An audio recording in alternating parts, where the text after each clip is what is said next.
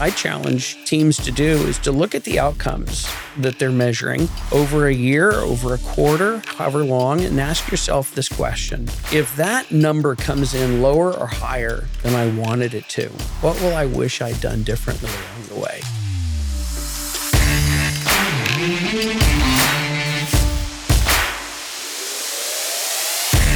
Welcome to In the Thick of It Toolbox, the special series where inspiration meets implementation. Here, we don't just share success stories, we equip you with proven tools and strategies from seasoned founders, turning entrepreneurial dreams into actionable plans. Prepare to be enabled and empowered on your journey. You're not just listening to a podcast, you're gaining access to an essential toolbox for your business success. Let's dive in.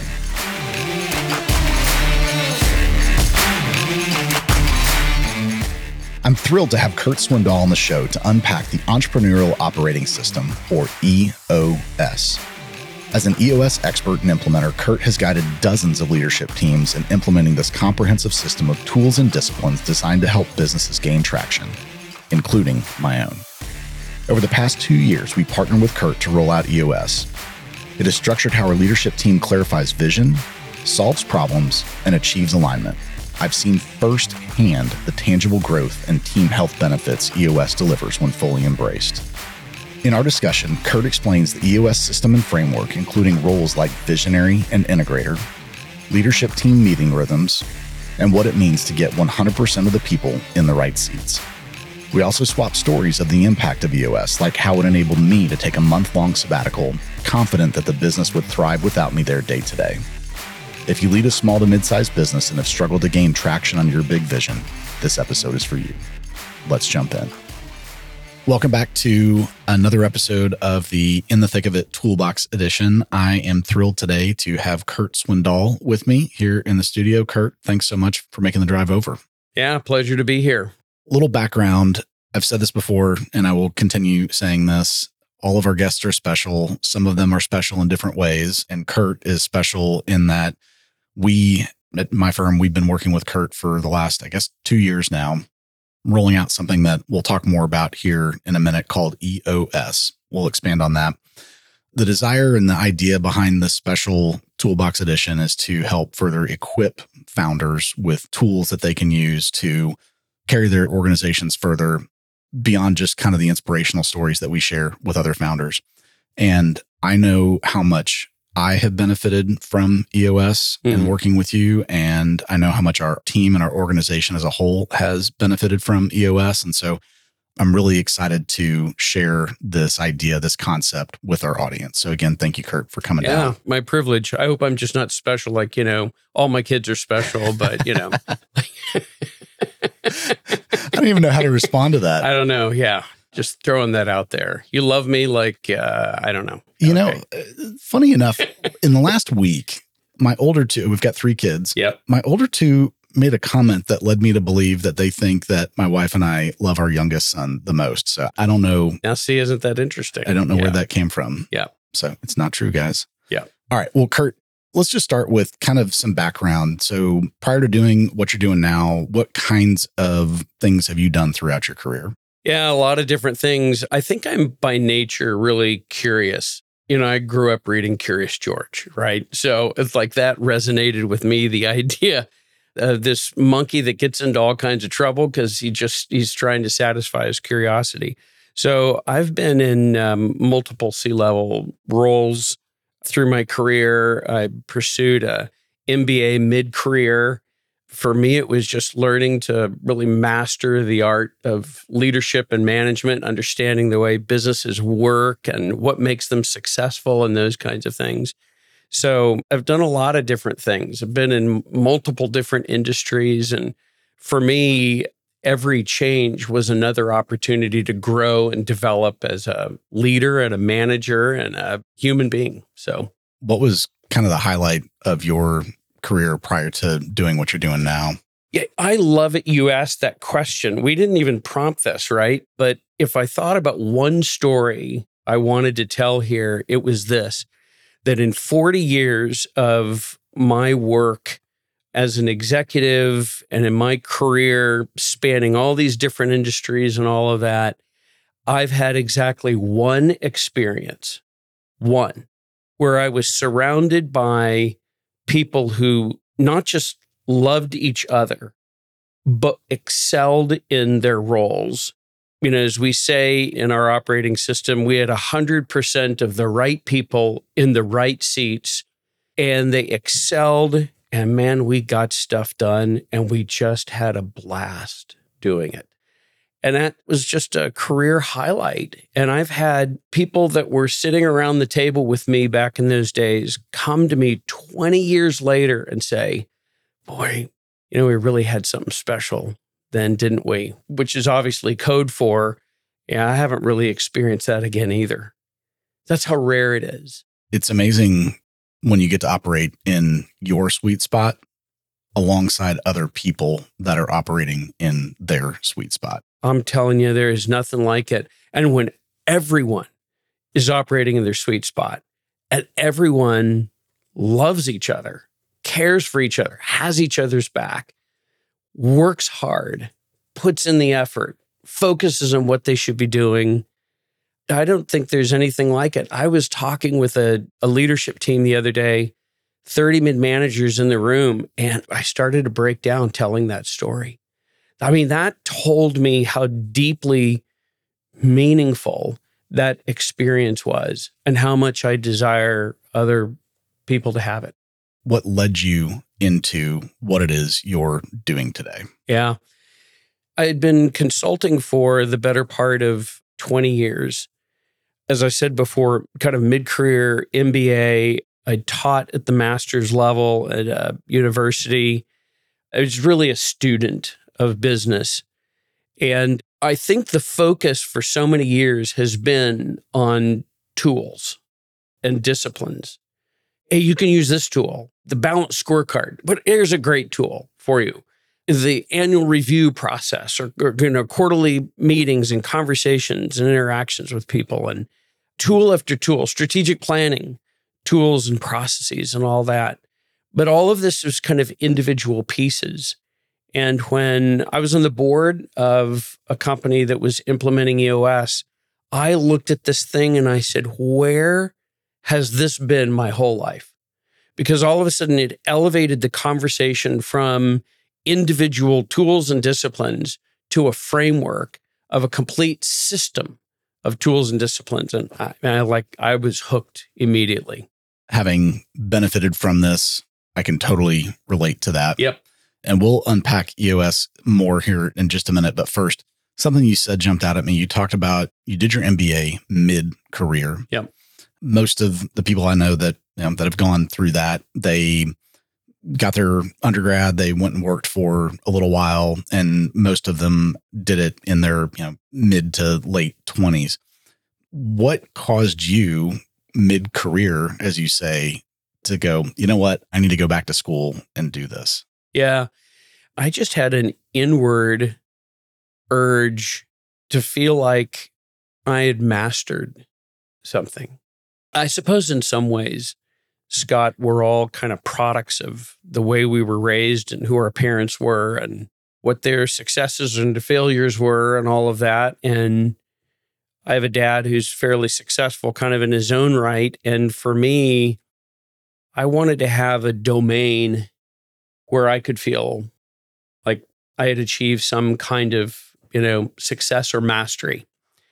And for me, the experience of going back and studying business after I knew what some of the questions were that I had, that was, and I'm a lifelong learner. So the idea of more education is compelling to me and interesting anyway. So I think that was a lot of it, and a supportive wife along the way that helped a lot. Supportive spouse is a theme that has come up in almost all of our episodes, regardless of the type of guest, whether it's been a toolbox or a founders. I was in school with a guy in my cohort I was in school with, told his wife he was going to do it. Said, hey, I'm going to go do this. And, midway, he realized the limitations of that approach. I tell people all the time, you're going to go back and do it. You need to have a conversation with your mate, and they've got to be on board. I sat down with my kids before I did it, and I said, listen, this is going to take better part of a couple years here. And dad's not going to have time on the weekends like I've had in the past. It's going to be a sacrifice that we're all going to wind up making. I think it's going to be helpful for us in the long run. But, I got to know you're on board with this. And so I went in with the support of wife and kids, and I would recommend everybody do it that way. I don't want to turn this into an exhaustive conversation about an MBA, but I do think that this is something that a lot of people in business do think about it at some point. What advice would you give to somebody who may be on the fence about whether or not they should do it? Well, I suppose it begins with, what are the questions that you have? What are you looking to accomplish? I think I wanted to first have a sense that I was closer to, mastering, or at least more completely understanding the art and science of business and the way companies work and what makes them excel and what are the important factors and those kinds of things. I wanted to be able to understand things outside the industry that I was working in or that I had worked in. I probably wanted advancement opportunities and, the chance to grow and expand my career options and those kinds of things. So I think you just got to go into it knowing what you're, ultimately looking for and want to get out of it. I think that's a key part of it. Makes a lot of sense. Yep. All right. On to EOS, OS, operating system. Yeah. Most people, when they hear that, they think about it in the context of a computer. Yep. Talk to me about what that means in the context of a business or an organization. Yeah, I get questions all the time. So you help companies implement a computer operating system? No, it's not quite that. Yeah. A business operating system is a system and a framework of tools and disciplines that help businesses run successfully, efficiently, and effectively in doing what they do. Like I said earlier, I think many times the conversation is around a tool. It's an approach. It's a way to engage employees. It's a way to understand finances, to set priorities, to do annual planning. It all kind of individual pieces to it. And anybody who's read Stephen Covey, Jim Collins, Pat Lencioni, the list goes on, Malcolm Gladwell, all of these people, you're going to read those books and you're going to wind up with 10 more things to do. And they're great things to do. And many of those things we do in an operating system, but we do them in a way that captures an approach to using those tools and disciplines effectively. So I think that that's the distinction about an operating system. It's a complete framework of tools and disciplines that help leadership teams clarify their vision, create traction around that vision, and cultivate healthy relationships. At least that's what EOS does. Over the years, I've read a number of books that I would say outline some sort of operating system. I've read Scaling Up by Vern Harnish, which is great. Yeah. Clockwork by Michael Michalowicz. And then you said the word traction a minute ago, which that's kind of a key part of this. It is. This idea of EOS is really laid out in the book Traction. The thing that I have liked so much about EOS is just what you said. It's this all encapsulating thing with rhythms and, each week, each quarter, each year, how these things are supposed to work together. And I personally feel like of all the business operating systems I've had exposure to, it is the most cohesive. It is the most well laid out and structured. And it gives you the whole, but it gives you all the little individual building blocks in a very easy to digest manner. Yeah, I think Gino Wickman nailed it. He's the founder of EOS, lifelong entrepreneur up in Detroit, had folks approaching him saying, hey, help us run our business as successfully as you run your business. And while the tools and disciplines themselves are not anything new, they're things that we've been reading about and understanding for a long time, he figured out a way to kind of get it all done. We were talking a few minutes ago about the MBA. I remember we'd come out of our strategy class and everybody was hyped, right? You don't get an MBA unless you like strategy and all. And so we were all excited about that. We were going into implementation was the next class we were going into. And I remember our implementation prof said, first day we were meeting, guys, you've come out of strategy. You're pretty excited about all of that. But strategy without implementation is worthless. And he's right. And all of a sudden, like the whole class was like, okay, now I think I understand why I need this class, right? And so what is it Gino says? Vision without traction is hallucination. And so unfortunately, that's what a lot of companies have. An hallucination that they'll be able to achieve their vision. But when there's no traction and execution in place, those pieces in place, and that's the hard part. The hard part isn't vision. The hard part is getting it done. And in my career, I just saw company after company, organization after organization struggle to move their people forward in this cohesive, aligned way. And with the EOS, I saw a way to do that. You talk about vision being the easy part. I think that to some degree, every business leader has some amount of vision. Some people, it may be bigger than others. Some people, it might be more well thought out than others. But one of the things that I so appreciate about EOS is that it does give you a framework to lay out that vision in an approachable way. Yep. Yeah, I say that EOS isn't a strategic planning process. It's a strategy execution system, right? So we're familiar with strategic planning and the process of, maybe you go away, maybe you allocate time in your calendar for the team to sit down and think about where do we want to go? What does the next 3 years or 5 years or 10 years look like? And, to execute those kinds of things. But when we get back to the office, we get hit with everything that we've been doing and everything that's been taking up all of our time. And so how do you get a toe in the door to being able to do something different? Is it just working harder, right? Is it trying harder? Like, what is it that causes the team to operate any differently going forward than they did in the past? And so this is why we're really stuck doing the same things we've always done. So I think that that's the key to it. How do we integrate our vision into the fabric of what the organization does day in, day out? When we first started talking, we started this journey with what y'all call the 1 hour meeting.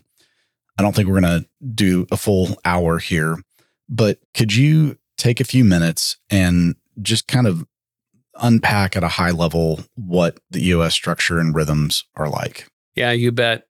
So at a high level, EOS is, as I said a minute ago, a complete system of tools and disciplines that help leadership teams do three things: clarify their vision, where are we going, and how are we going to get there? To create traction around that vision, so everywhere you look, everybody is rowing in the same direction. We're pursuing the same goal. And then creating healthy relationships through open and honest communication. We can't deal with issues if we don't know what those issues are, if we're just kind of thinking about them, but we're not talking about them. And there's something that is really magical that happens when a team trusts each other to tackle and attack problems and not people, not each other. So as the leadership team comes together around that vision and those traction elements and around their relationships and all of that, then little by little, the tools and disciplines of EOS cascade into the organization and ultimately have an impact on departments and divisions and work groups all the way down to the individual. At a little more granular level, what Gino found is that healthy companies are really healthy when they're strong in 6 key component areas. Vision, where are we going and how we're going to get there, and making sure everybody is on board with that vision. People, what does it mean to have everyone on the team that really fits the culture? They're the right person for our team, and they're in the right seat. They're in the right role. Data, having a handful of measures that give us an absolute pulse on the health of every part of our organization. Give you a quick aside. I worked for Home Savings of America a number of years ago, and the CEO of Home Savings had said, listen, if you'll create a system that gives me these 21 charts and graphs, I'll tell you about the health of our business in every key area. It was a $50 billion company at the time. And that convinced me if the head of a $50 billion company can figure it out with 20 numbers, we ought to be able to figure it out in most cases with 5 or 6 or 7, right? So data, objective set of measures, an objective set of measures that give us the pulse on the business. With clarity around vision, people, and data, we've got some issues that we need to solve. And so healthy, strong organizations are strong in the issues area when they're calling those issues out and they're solving them as they arise in a way that makes them go away forever. The fifth area is process. Healthy companies are healthy when they've documented the most important things they do so they can make sure those things get done the right way and the same way every time. And then finally, the sixth area is traction. How do we wrestle that vision to the ground and execute on it with focus and accountability and intention and alignment, those kinds of things. So we help through EOS companies get strong in those 6 key component areas. And when they're strong in those 6 areas, boys, there's a whole lot of fun that starts happening. Maybe talking about it, kind of where does it all begin? It does start with that vision, and we start with our 10-year vision, right? And then we start working our way backward into smaller chunks. It's the, how do we eat that elephant? It's the one bite at a time. The elephant is that 10-year. And then we go down, walk us through kind of that progression. Yeah, I think the interesting thing is that theoretically, it's about understanding where are we going to be 10 years out, and then how do we walk back from that? How do we deconstruct that until we're figuring out quarter by quarter what we need to be doing? But the implementation process is completely opposite of that. It doesn't start with vision. It starts with a foundational set of tools and disciplines that help us create traction so that when we pour that vision in, there's a place for it to go. There's a way for it to be executed. Otherwise, we'd begun having clarity around our vision, but we'd realize nothing's really changed around here. So the process of implementing EOS is one that starts with, let's get some foundational tools in place. Let's get our meetings better. Let's get more clarity around how we're organized, who's responsible for what, and to whom are they accountable, those kinds of things. Let's start setting up a cadence of setting quarterly priorities that we're really diligently working on addressing. Let's draft a scorecard that's beginning to give us a sense week by week, not just month by month or quarter by quarter, but week by week. How healthy are we? And I think once those traction building tools are in place, now you can go clarify that vision. Where are we going to be 10 years from now, 3 years from now, 1 year from now? And you've got a place for that to go, to be executed. You said a word that jumped out at me for very personal reasons. So I'm going to tell a quick story. Great. You said meeting. Yeah. I actually was exposed to EOS probably at least 2, if not 3 or more years before we started working together. A man named Randy McDougall, who, Randy, thank you. I cannot thank you enough. Randy's a great guy. Good friend. Great guy. Yep. Randy was in town and he said, hey, I want to come by and talk to you about this thing that I'm doing. And he takes me through it. We had that 1-hour meeting years and years back. And at the time, I didn't think that we were at a place where we could really use it like it should have been. And in hindsight, in retrospect, yeah, I was going to ask in retrospect. Yeah. Had we done it then, I think about where we might be today. Yeah. But Randy walks me through this.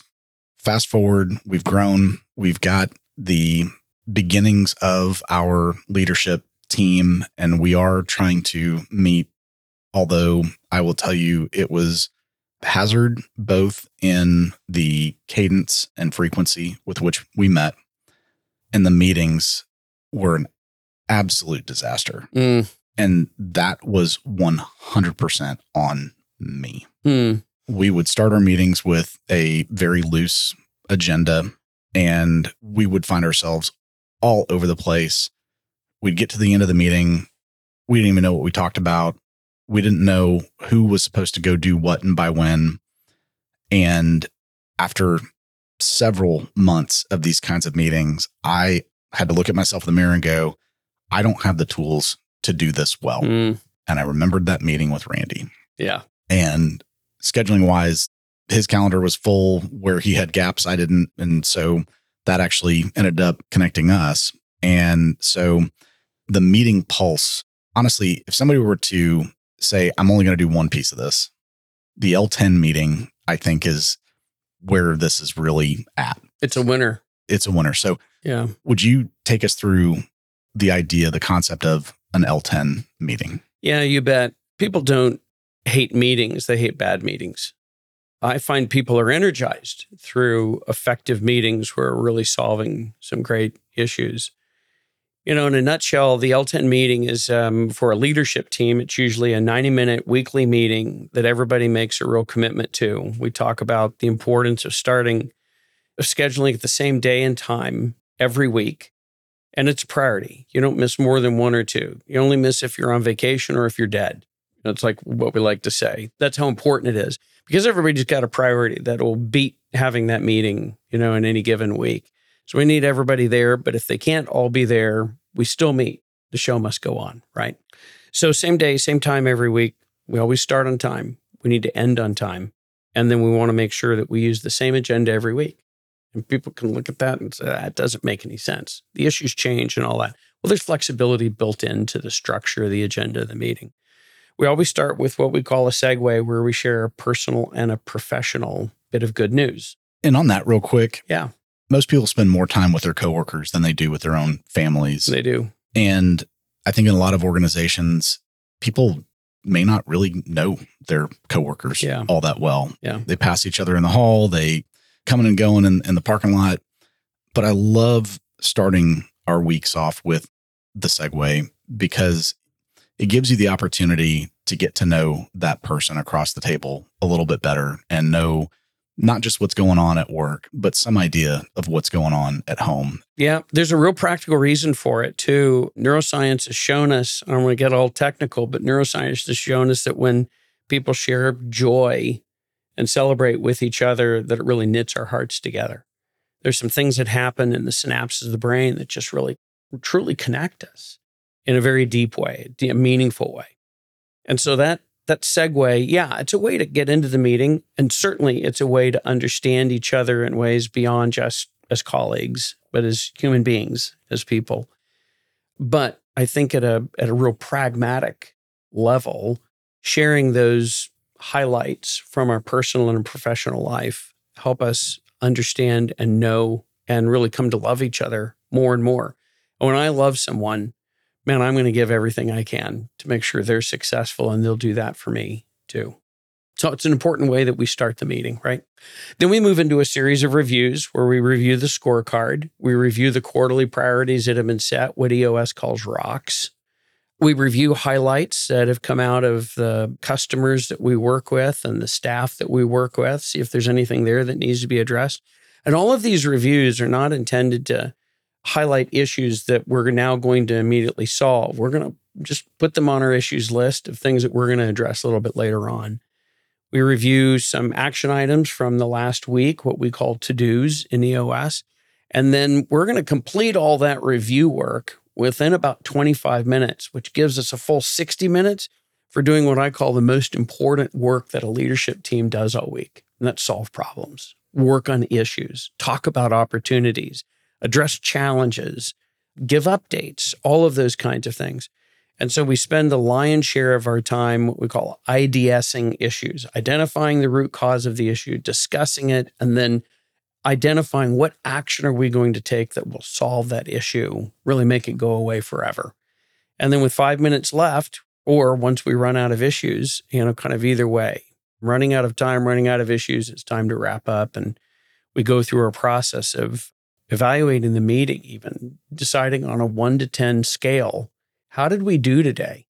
How can we get better and better at this? And that's part of what I really love about EOS. It's not just about the execution and the work of the business. It's about learning, about getting better and better all the time, right? Was it Michael Jordan that was talking about, if I can just get 1% better or Tom Brady talked about getting 1% better, right? Every game, every week. If I can just get 1% better, and I'm a lot better over time. And I love that idea of using the work of the organization to improve the organization and each person in it. That rating at the end, you said scale of 1 to 10. So the L10 meeting, level 10 meeting. Exactly. The idea and the goal is that every meeting, everybody should be rated as a 10. Yep. We're trying to get to 9s and 10s. And when we get an 8, we get a 7, then we should be asking a follow-up question. How do we do better next time? And we're asking that in a way that's not an attacking way. We're asking it in a way that says, let's learn together. We didn't start. We weren't sharp. We weren't all present. Some of us were on technology. Let's put the technology away. Let's really be present with each other, focused on each other. We're just asking you to do this 90 minutes a week. Could we just do that for 90 minutes, show up for each other each week? Yeah, that's what I love about it. Yep. For people who may be getting into this now or have tried it and maybe stumbled, I want to just give a little personal story here.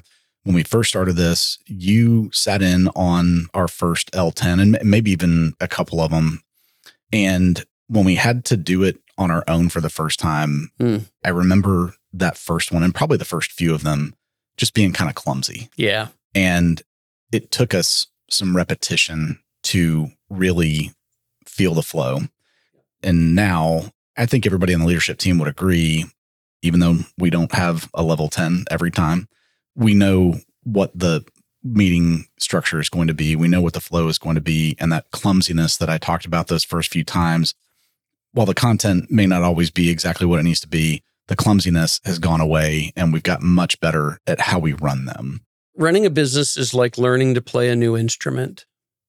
It's going to sound pretty bad at the beginning, right? We're learning new ways of doing things. I play the electric bass guitar. And after years of kind of self-teaching myself, I got some lessons. And I remember sitting down the first time and I remember my bass teacher saying, "So Curt, play the C on the A string." And I'm going like, "Why are you fretting like that?" "I have no idea." "Why are you holding your hand over there like that?" I don't know." "Okay, we're going to have to do the John Wooden thing. Gentlemen, this is how you tie your shoes," right?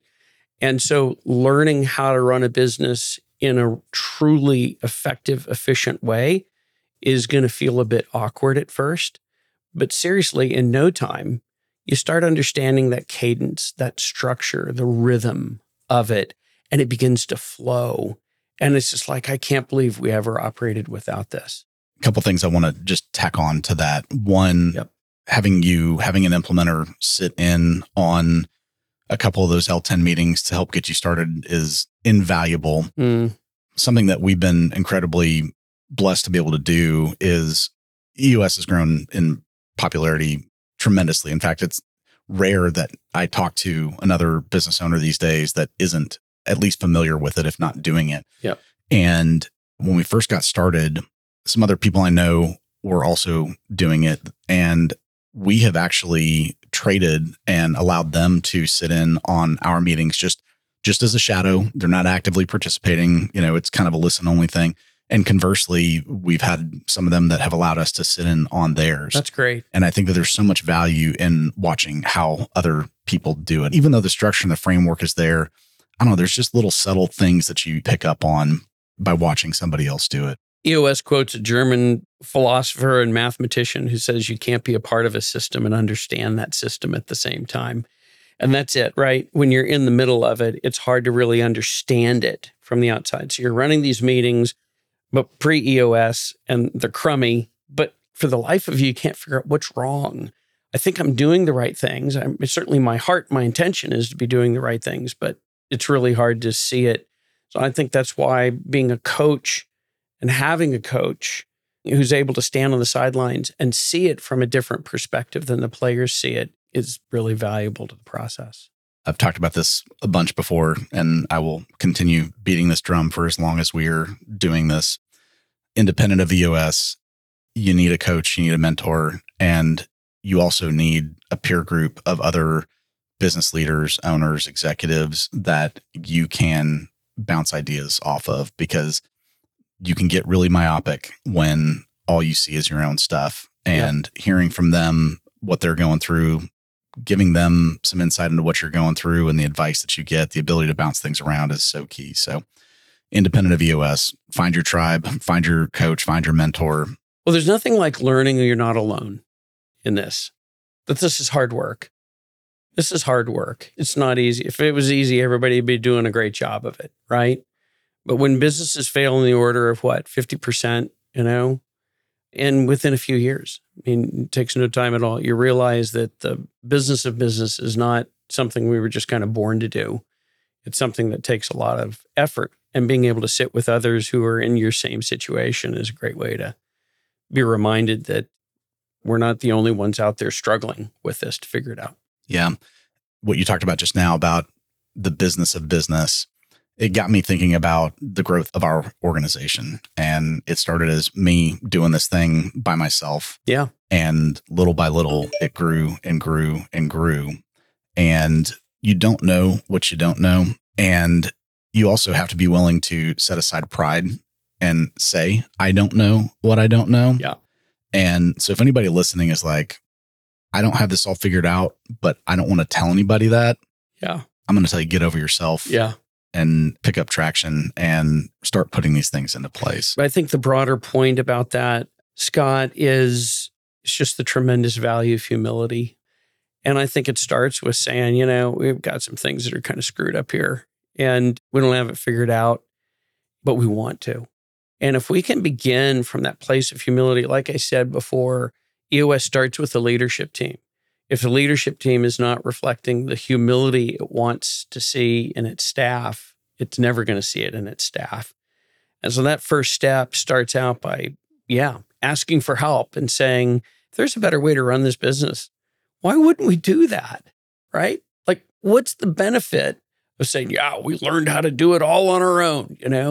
I think let's take the shortcut and learn from what thousands and thousands of other businesses have proven, that there's a way to do this. And the way you do it isn't what's important. What's important is what it is that we're actually trying to accomplish here in this business. I shared my story about how we decided to go on this EOS journey. You've worked with dozens of organizations, helping them get this up and running.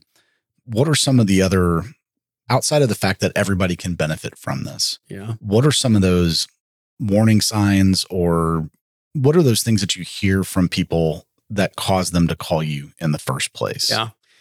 So, I start with, are you having fun? I mean, life is just really short. We spend an awful lot of time at this in the workplace, right?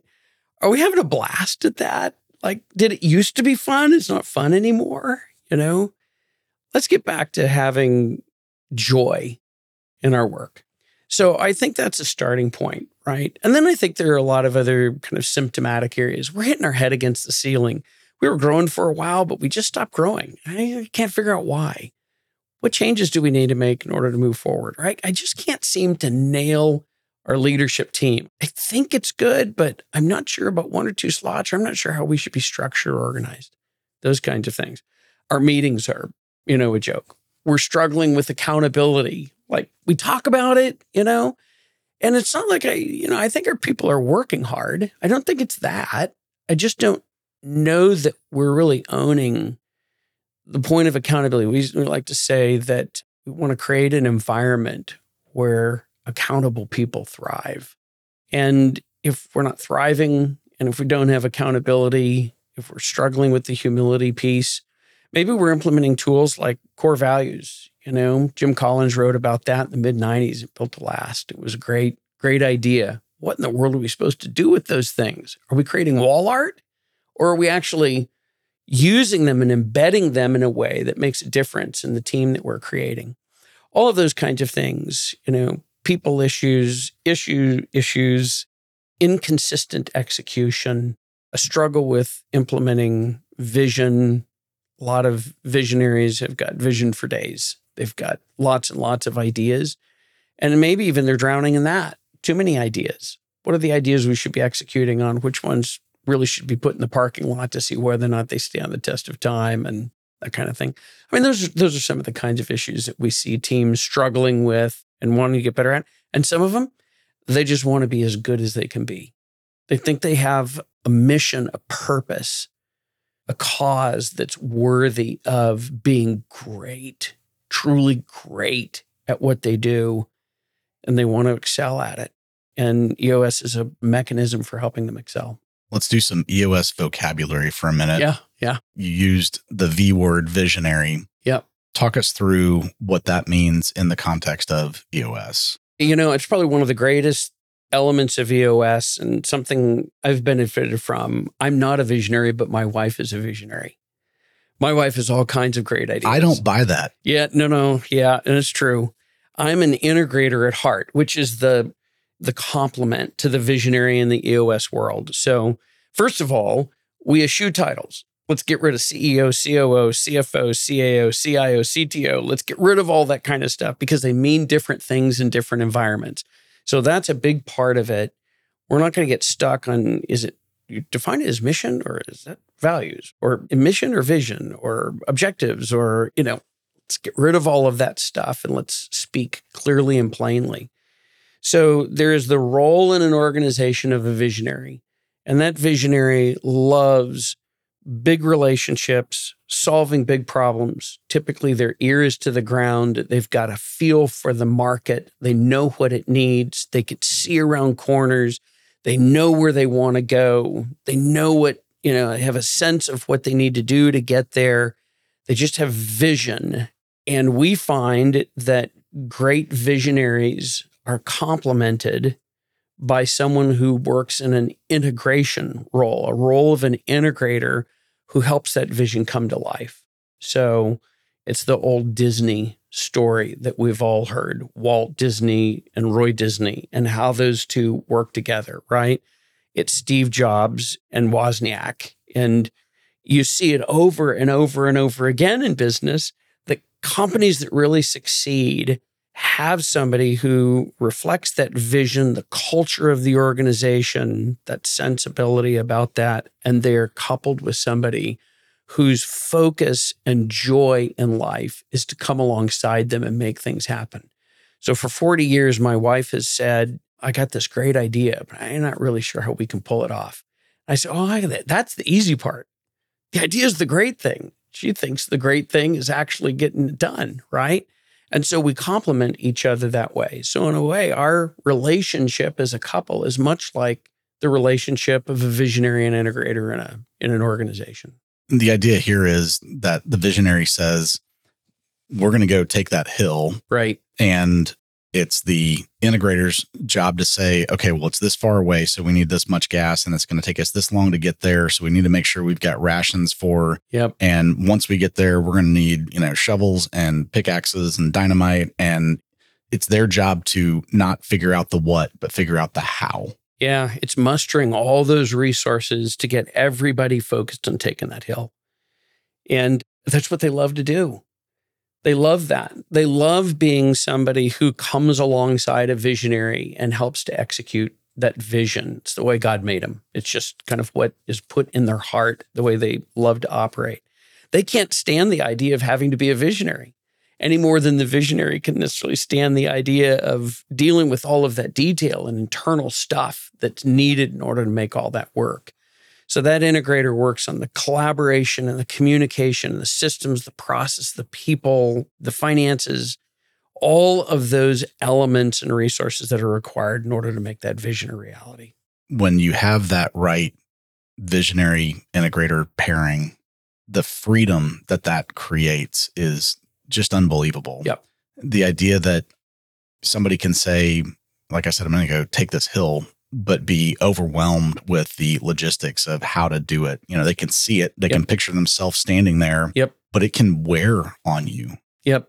My wife is a visionary, as I said a second ago, and she was a visionary in her organization, a nonprofit we started 12, 14 years ago, and she didn't have an integrator. And she was trying to serve in the role of integrator, and it burned her out. She finally threw up her hands a year and a half or more ago, and she said, I think I'm done. I'm done.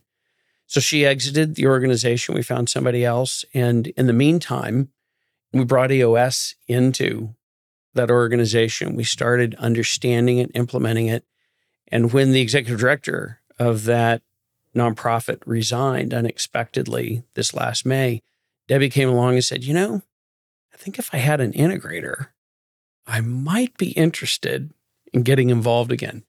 It was just breathing fresh life in her. And so we didn't make the decision until we identified, is there somebody who would be her integrator? And once we identified that, boom, away they went. And she said to me the other day, I'm really having fun. I'm loving life right now. And I said, what's behind that? Is it like contentment? Like, what is it? And she said, well, I think that's a part of it, but I just love what I'm doing. And I think that that's what I long for all visionaries to ultimately experience, and all integrators too, for that matter, right? Is to be able to love what we're doing because we feel like we're able to focus on doing those things that we were put on earth to do. Something you said about your wife stepping away for a while, Yep. and then more or less being kind of thrust back into it, but now enjoying it. It takes me back to something else that was going on around the time we first started talking with you about helping us roll out EOS. I was traveling and I met up with a guy who runs a firm very similar to ours, roughly the same size, been around roughly the same amount of time. And he told me about a book. In fact, it was Clockwork that I referenced earlier. Mm-hmm. And in this book, Clockwork, he lays out this framework for how to run an organization.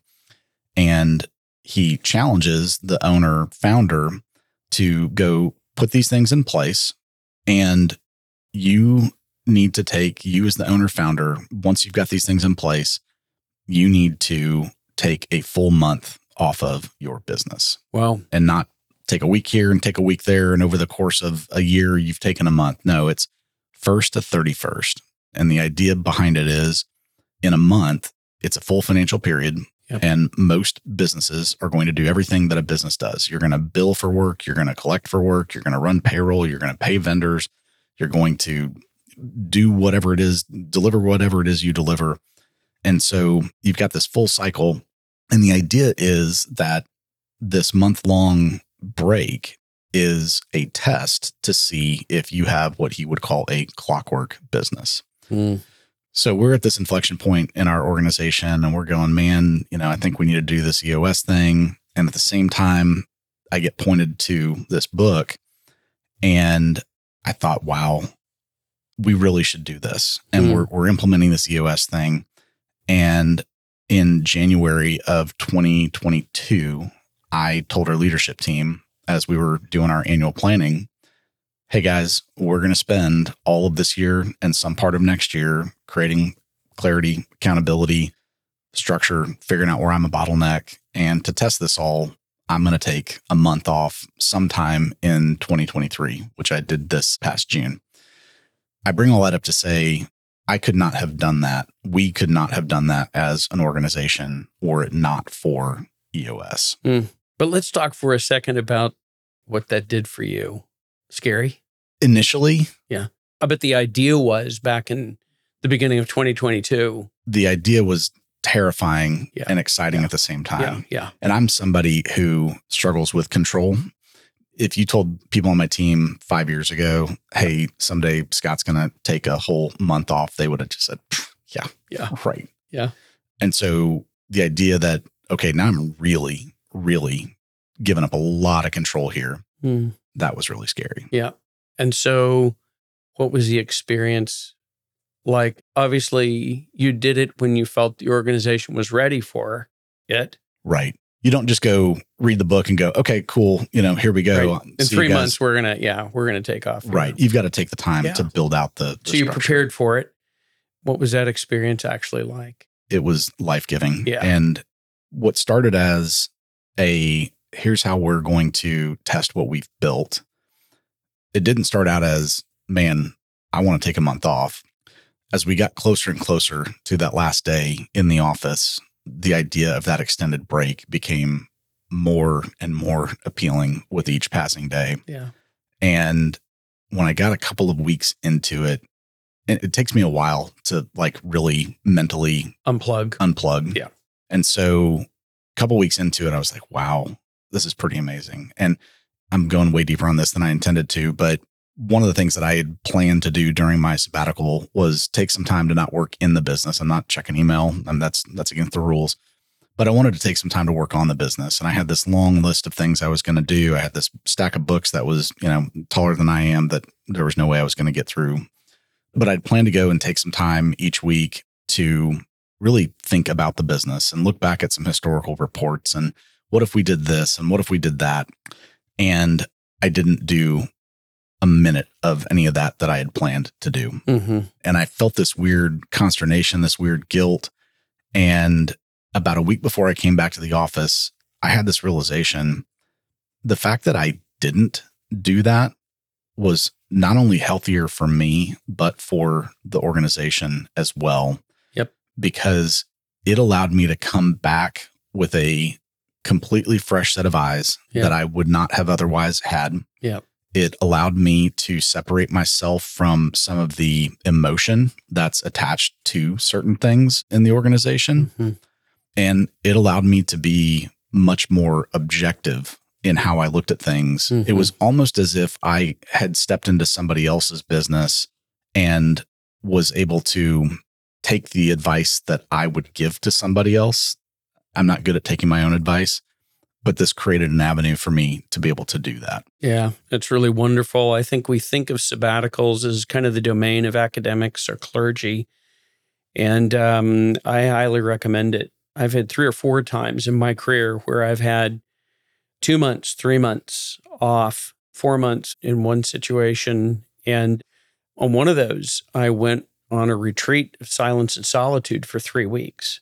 Saw a therapist and nobody else, 5 days a week for 3 weeks in a row. And I just highly recommend those kinds of experiences because we start looking at life differently and we begin to realize how much identity we get from our work. That's a pretty tough place to look for one's identity because then your identity is great when things are going well and it sinks when it's not going well. People are people of worth, regardless of whether or not they're running and involved in successful or unsuccessful companies. How can we come to that place where we understand our unique worth and identity and value without it being connected to what we do, And I think getting away from what we do becomes a mechanism for being able to, come to grips with where our true identity really lies. As you say that, interestingly enough, one of the books that I started it, I need to go back and finish it. Book I started on while I was on the sabbatical was actually on the topic of identity.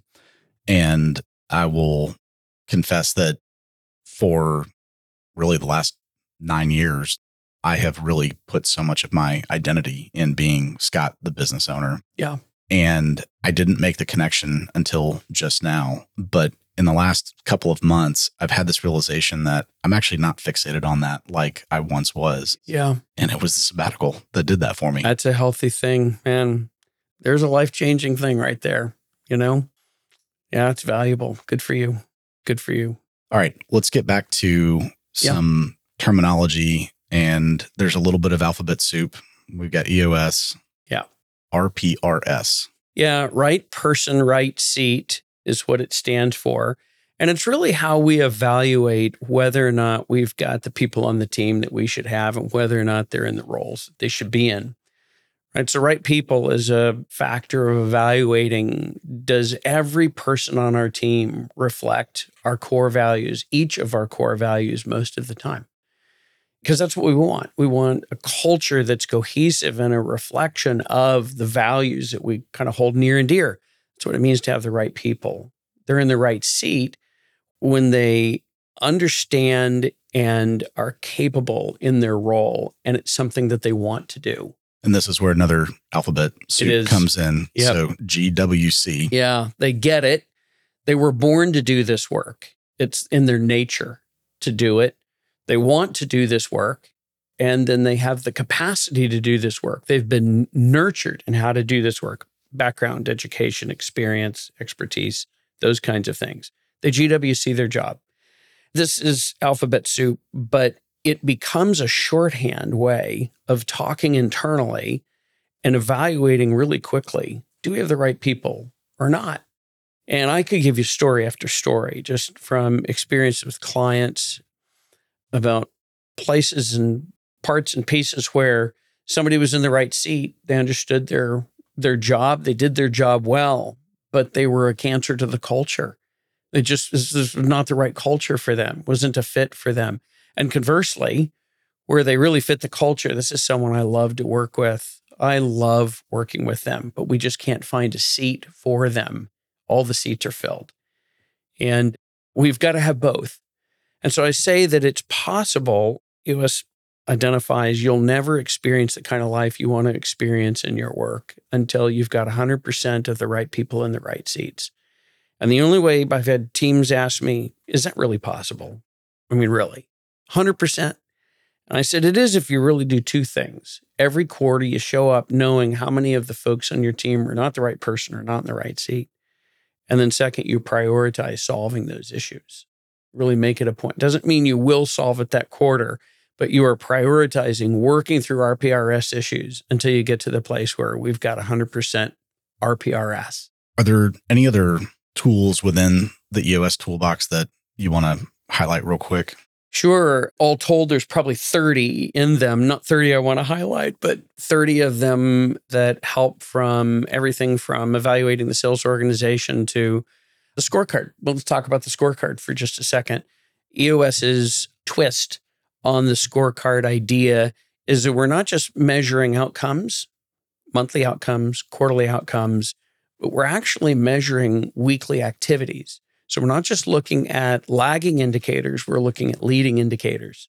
Why do we want to do that? You might ask. Well, the early warning sign is like the bumps on the freeway. It gives you a warning before you wind up in the ditch, because it's a lot easier just to twist that steering wheel a little bit and get realigned back into the road than it is to get your car when it's all of a sudden in a ditch, right? So I find teams really struggle with identifying what activities should we be monitoring, here at the leadership level. I'll echo that. You bet. It's a tough thing for virtually all of my clients to figure out. I had one of my clients say, it happens to be a nonprofit organization. They said, we measure progress. We measure outcomes in 0.1% over decades. You think there's some things that we could actually measure here that are going to make a difference? And so we're working with them to figure some of that out, right? When you see such marginal gains and change over time, what in the world can we be measuring actually on a weekly basis? So a key thing that I challenge teams to do is to look at the outcomes that they're measuring over a year, over a quarter, however long, and ask yourself this question. If that number comes in lower or higher than I wanted it to, what will I wish I'd done differently along the way? There's something that we might be able to measure on a weekly basis. Maybe not every time, but it certainly is an indicator of something to look at. So the scorecard is something we encourage teams to really try to dial in. You said earlier, we started practicing the L10, the weekly meeting, a little bit differently, and we didn't do it real well at the beginning. It feels kludgy and all that. It kind of takes time to get it into shape. Same thing's true with the scorecard. And in fact, a lot of things in EOS are like that. The key isn't to master it from the beginning. The key is to get started. People say, should we start at the beginning of the year, the middle of the year, the end of the year? It doesn't matter. Just start. If you're waiting for the leadership team to get in place, you're waiting for things to slow down in the schedule, if you're waiting for the magical 2 or 3 days to open up, will you be able to really give yourself wholly? It's just not going to happen. EOS works with entrepreneurs. Entrepreneurs, almost by definition, are really busy people. It's never going to slow down. How do we get this thing rolling? How do we get it started? And I find with the scorecard, you draft that initial scorecard, and now we're off to the races, and we'll tweak it and we'll improve it and iterate on it over time. I wish we had kept track, but I don't know what version number of our scorecard we're on. Yep. And we're still tweaking it and asking ourselves semi-regularly, hey, is that still really important? Is that still telling us what we think it needs to? It's great. And to your point, you don't have to have it perfect out of the gate. Nope. It's just important that you start somewhere and tweak it as you go. Perfection is just the enemy of greatness, and we want to nail it the first time. And when we don't feel like we can do that, I'll wait to do this until I feel like I can really get it down. And so we talk over and over again about we're drafting this, but we're going to come back over and over to it. We're going to tweak it. We're going to iterate on it. It's going to get better and better and better. I was working with a team where the CEO said after a year of working together that he finally felt like, here's another alphabet soup, his vision traction organizer, his one-page strategic plan in EOS was really dialed in and he loved it. He was ready to share it with his board. It took a year. to get it there. But it would have never happened if he hadn't started the process to begin with. We had a project, actually, I guess it's still an ongoing project. And talking with the person heading that up, one of the things I said to them was V1 is good enough for day one. And I love it. You've just got to start somewhere. I love it. It may not work for software systems. Fair. But it works great for operating systems and management practices and tools and disciplines, right? Let's just start somewhere. Let's start figuring this out and we'll get there. We didn't create these problems overnight. We're not going to fix them overnight. It's going to take time. 1%. Yep. It's going to take, in the long run, you're going to wind up saying it took longer than I wish it had, but it went faster than I thought it would. And I think that combination is a great combination. You realize a year or two, and this has flown by. We're so much better than I thought. I wish it had taken 2 years to get to this place, but considering how far we've come, oh my word, we've been able to make huge mileage in such a short period of time. I'm going to get the book wrong. I feel like it was Atomic Habits, and it probably is wrong, but a book that I've read sometime in the last year and a half, it talked about this cycling team. I think that it was out of the UK. And for a long time, they were dominant. And for decades, they just fell off and couldn't win to save their life.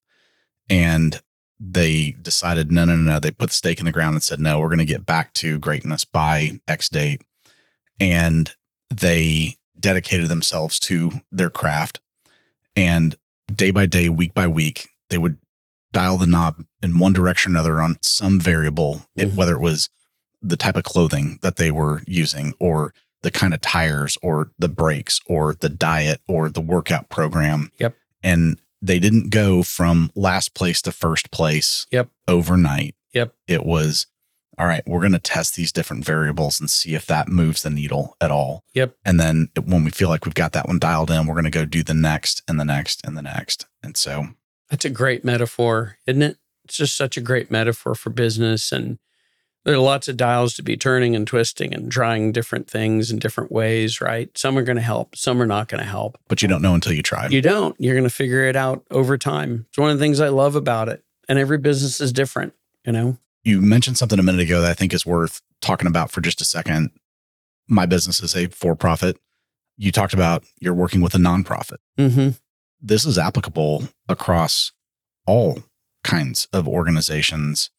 And if this is too personal, we can cut it. But you and your wife actually have EOS in your household. We do. Yeah. We run our business off of it. And so there are EOS implementers that actually use it for their private lives with their husband or wife. And they use it to identify what are the quarterly priorities we want to set, the rocks we want to set as a couple, as a family. So Debbie and I aren't using it quite that way, but since we're running our business with it, it feels really personal. And there are times we branch over into some personal priorities that we want to set that we know will have ultimately a business impact. But yeah, EOS says it works in any business that has people. So last time I checked, that's pretty much all of them. And so as a result, we've seen vertical after vertical take advantage of it and benefit from it. We did a study recently that showed on average companies employing and implementing EOS well are growing by 34% a year. That's on average. So I feel like I'm the investment guy who has to say, your experience may be different, right? But overall, we see pretty tremendous growth out of organizations that, get all these parts and pieces right. How long would you say it takes for an organization to start seeing value from EOS? We see it pretty quickly in areas like the flow of meetings and the structure of meetings and setting priorities and beginning to really focus on those priorities. Those kinds of pieces begin coming together right away. Within 2 or 3 months, they're beginning to see a cadence to this happen. The flywheel, to use Jim Collins' term, is beginning to turn and it's beginning to roll. It doesn't feel normal yet. It doesn't feel natural, yet it still feels forced, like we've got to focus and concentrate on it more than we would like to. So I would say to get to that place where it becomes just a more and more natural piece is probably about a year to really nail those pieces down. And certainly then, growth is happening through that process and you're beginning to really address issues. And listen, not all of my clients are growing. Some of them are struggling for one reason or another. We'll take our quarterly session and really dive in deeply into that. I've done that recently with a couple of my clients that are saying, you know what? The market has changed. Our situation has changed. The demand for our service has changed, whatever it might be. And so we'll really diagnose what do we need to do to put the full court press on from a marketing and sales standpoint, as an example. And they leave that process feeling like they're energized and focused to make something different happen over the next 90 days. So while the long-term change is certainly something that will take some time to put together, we see some pretty quick and immediate response from folks that are implementing it. Thinking about how people can get started. Yeah. One of the first things I would say is you should read Traction, or if you want the Cliff Notes version, there's a shorter one called What the Heck is EOS? Yeah. If you want the super short. So that's one way to do it. I think there's even a 2-minute video you might be able to find on YouTube or something, right? You can find anything on YouTube. You can. Now, there are different ways to go about rolling out EOS. Some people will choose to read the books and self-implement, but others, and my firm being one of them, another confession here, I know myself well enough to know that I probably do not have the discipline, especially with all the different things that I've got going on. I didn't have the discipline to be able to really roll this out on my own. And so we looked to an implementer, and gratefully glad we found you. Talk to us about what does it mean to work with an implementer on setting up EOS? I was talking with a CEO yesterday, and they're not running on EOS, but most of the people in his peer group, we talked about peer groups earlier, right, are running on it, and lots of other people that he knows. And he goes, I think it's time for us to make that jump. And he said, we had to realize, we tell our clients all the time, we're the experts here. You ought to hire us to do that work. You could do it yourself. Is it something you really want to do? And same thing, I was talking with another client yesterday. It was about employing a marketing partner for them. Thinking, it feels like this is something we really should understand. And I said, is that something you really want to do? GWC, right? Get it, want it, have the capacity. Is that something you really want to do? She sat back and she goes, oh my goodness, I don't know that I really do. All right, well, maybe you ought to think about hiring an expert to actually run that for you instead of trying to figure out how you become an expert in it yourself. Listen, we're thrilled when any company makes a decision to employ EOS as a part of their operating system and making that happen. We're even happier when they choose one operating system and choose to run with it. But in our experience, we figure there are a couple 100,000 companies that are running on EOS today, many of those self-implementing.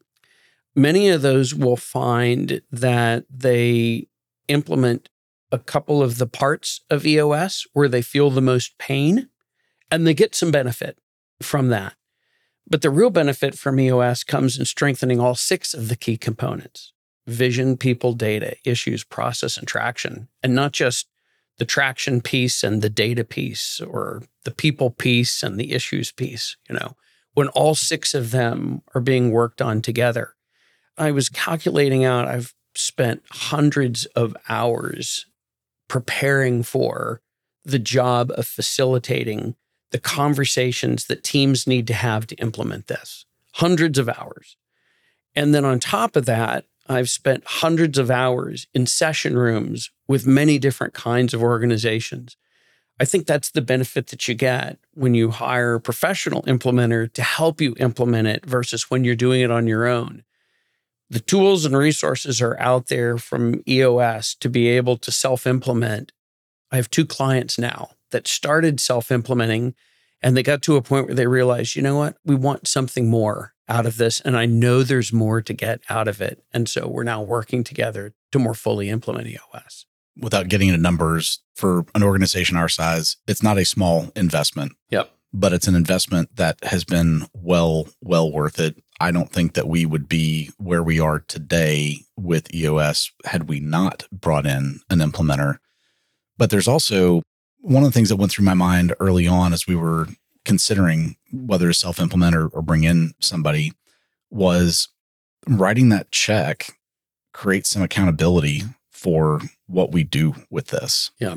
So as we're wrapping this up, I cannot highly recommend this enough to anybody, and really doesn't matter what phase of your growth you're in, where in the organizational life cycle you are, whether you're a few people or you're a few hundred people or a few thousand people. This is something that can benefit anybody. And as we've talked about, it can benefit nonprofits, for-profits, everything in between. So Curt, I just want to thank you for all that you have done for our company. And like I said earlier, I don't know what things would look like today were it not for EOS. Well, thanks. It's been fun. It's been a lot of fun working with you and the team. I'm having more fun than I've ever had in my life, more fun than ever in my career. And it's because I see such a tangible change happening with my clients. I see them loving their work more. I see them enjoying what they do more. They're enjoying the team more. And it's very much like I talked about at the beginning of our conversation, once in 40 years. And I think that EOS gives us an opportunity for more and more people to actually experience what it looks like to look around the room and to see people they love and to be doing work that they love and having a lot of fun doing it. Well, cheers to that. Cheers to having fun at work. Thanks for joining us. Yeah, you bet. My privilege.